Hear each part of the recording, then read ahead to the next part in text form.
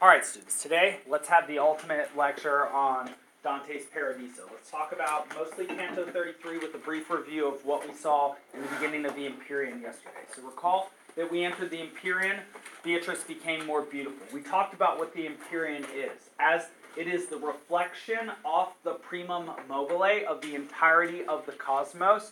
We realize that it's not simply all the heavens, but what's at the center of the heavens for Dante, which is also the earth. What's also on earth? Well, the other two places, or the other two terraces of the afterlife, the other two phases of the afterlife. The Purgatorio, which is a mountain in the southern hemisphere of Dante's earth, and also beneath that, underneath a winding passageway and a hole caused by Lucifer's fall, is the Inferno, or hell. And so the Empyrean is the entirety of the cosmos, and therefore called the mind of God, because the entirety of the cosmos, according to Dante and the Catholic faith at that time, would have been created by God. And in fact, that was something we considered way back at the beginning of the Inferno, when we saw that it was in fact primal love and the justice of God that even created the Inferno. That was a problem we talked about in the seminar. How could a place of punishment be caused by love? We actually have an answer for that now, ever since Adam told us that he was expelled from Eden, precisely because he had free will, and so his choice was respected, and so he was punished for his poor choice. So yesterday, Dante got up to the Empyrean, drank from a river of light with his mouth or eyes, and then could see in a new, more divine, less human way. Could see all the parts coming together. Instead of seeing the river of light as a line, he then saw it as a what? A circle. He saw how all things came together. Very good, very good, very good. We then saw several of the important women. You can see this on your schematic here, who are in the celestial rows. Rachel besides Beatrice, Sarah, Rebecca, Judith. These are all Old Testament figures. Perhaps you know something about them. We then saw, and here's the schematic itself. We then saw Augustine, Benedict, Francis, and we will see John the Baptist in a moment. So let's get there. Yes, we saw John the Evangelist, Francis, Benedict, and Augustine. You can see them in their opposite positions on your schematic there. There's an image of the celestial rows. All right, let's get to these next people. We then saw the archangel Gabriel around Mary. We talked a little bit about the relationship between Mary and Eve. Eve caused a problem. Mary solved the problem in the same way that Adam caused a problem, which is sometimes called original sin, that Jesus then solved. We talked about that problem being the fact that humans attain the ability to see the future through their rational intellects, which causes them massive suffering. So what was the problem? They needed to figure out what the meaning of their lives were if they were vulnerable and doomed to die. If you know you're going to die, there has to be some reason for you to what? To live, right. And that seems to be the problem of humanity, and that is the problem that Dante is facing here. And his reason for living seems to be to pass on or to discover information that has not yet been discovered, and to pass it on to man, to achieve a new level of interpretation about the meaning of life for man, and to pass that on to future generations, which is why we read this book so long after he wrote it. All right, good. So, just the great patriarchs who are next to Mary. We see Adam to the left of her. We see Peter to the right of her. This reminds me a little bit of the crucifixion scene of Jesus. As you probably know, he was crucified in the middle of two other sinners. One was a thief, one was not. One supposedly saw the light and was redeemed, the other not. Sort of like having a devil and an angel on your shoulder. Two ways that you can go about things.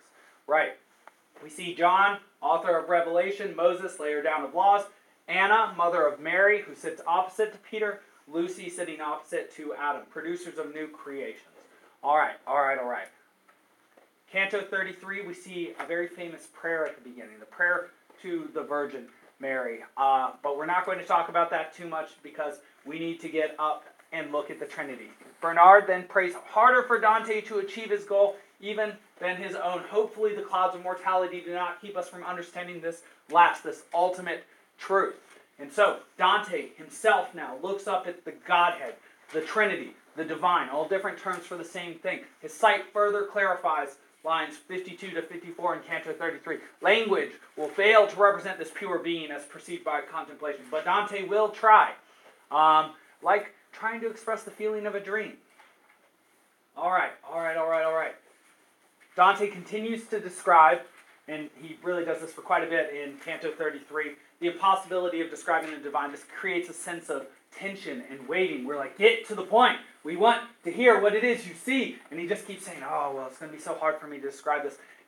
My words describing my memory will be like snow losing its shape in the sun. That's what his memory is, supposedly. Or the words of a Sibyl lost to air.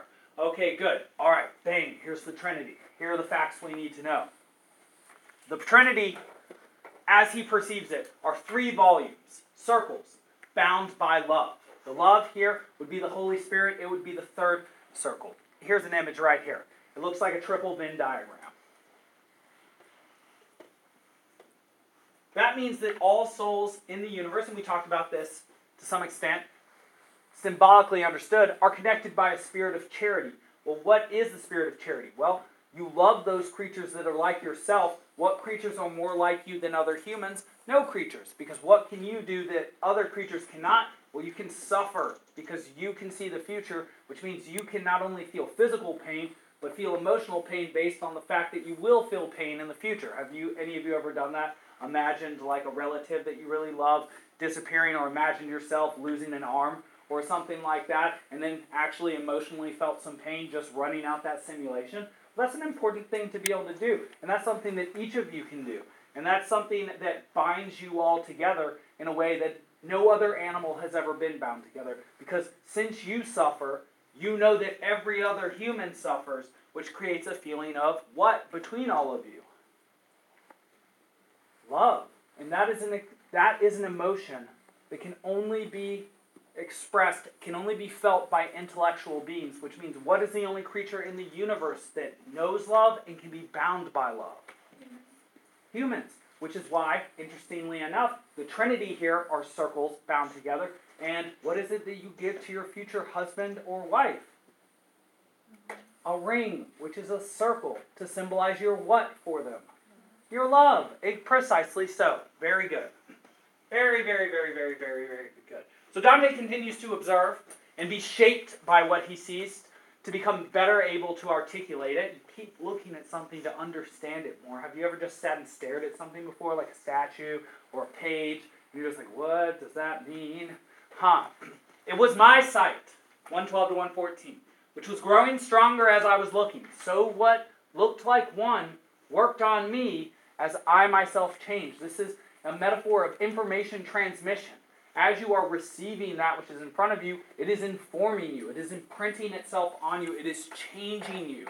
And often for the better, because it is, metaphorically again, as you are the diamond, it is the light that is passing through you. Though the metaphor is a little deeper than that because it leaves a somewhat permanent change. All right, here's an image. Something to note about this image. It's not perfect, but each of the circles has a distinct color. One of the circles, the 2nd circle, has an inscribed figure of man on it. That would be the so-called sun. Just take a seat right there. That is the ultimate mystery for Dante. And that will be the ultimate mystery that he comes to understand at the very end of this, and just says he has a revelation about it, and then the book will end.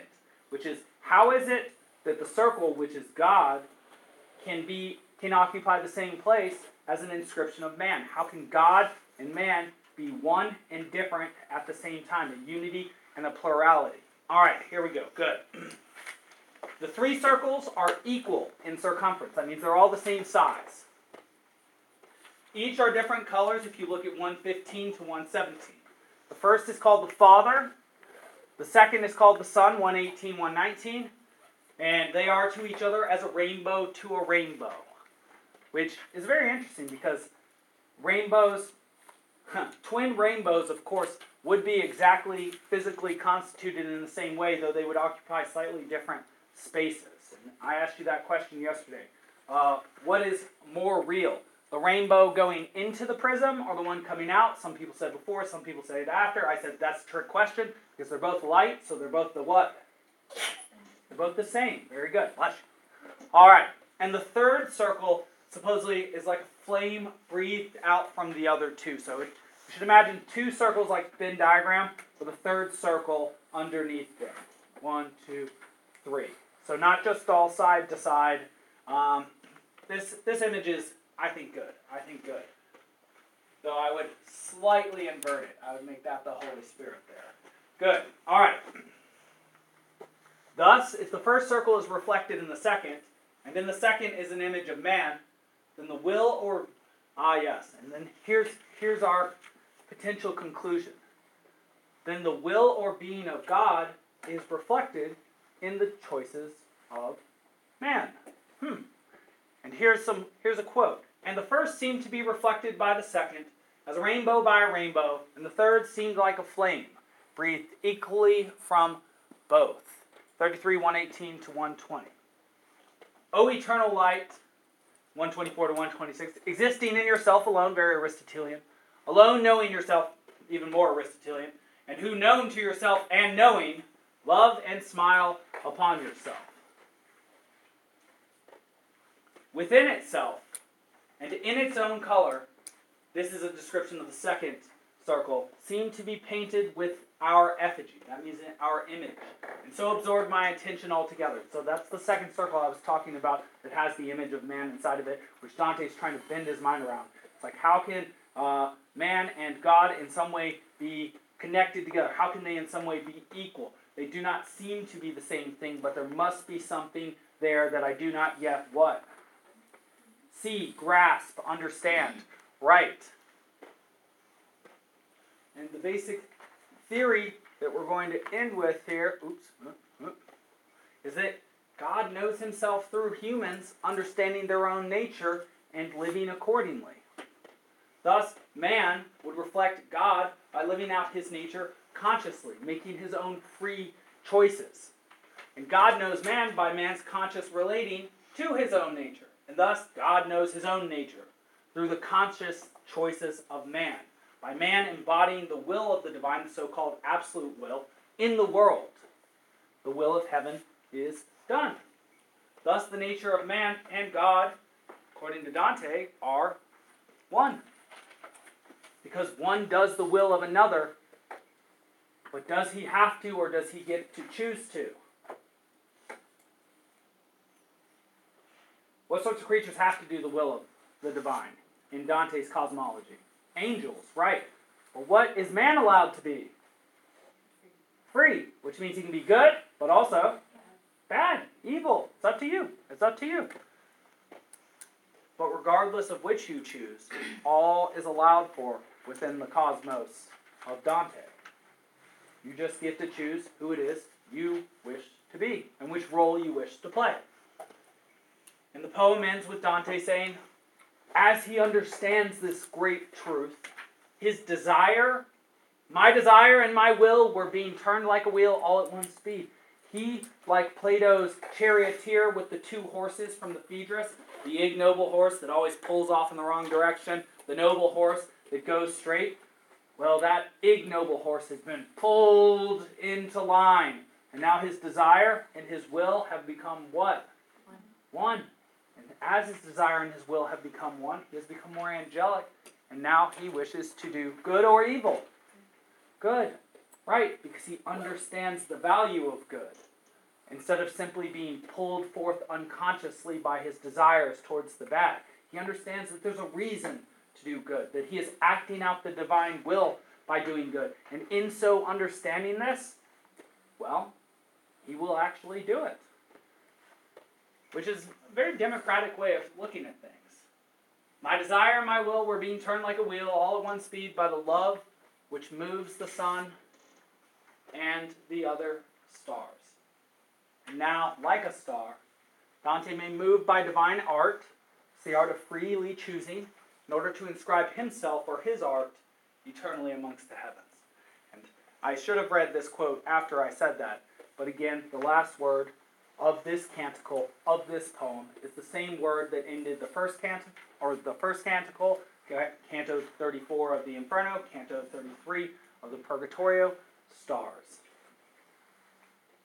And that's the Paradiso, y'all.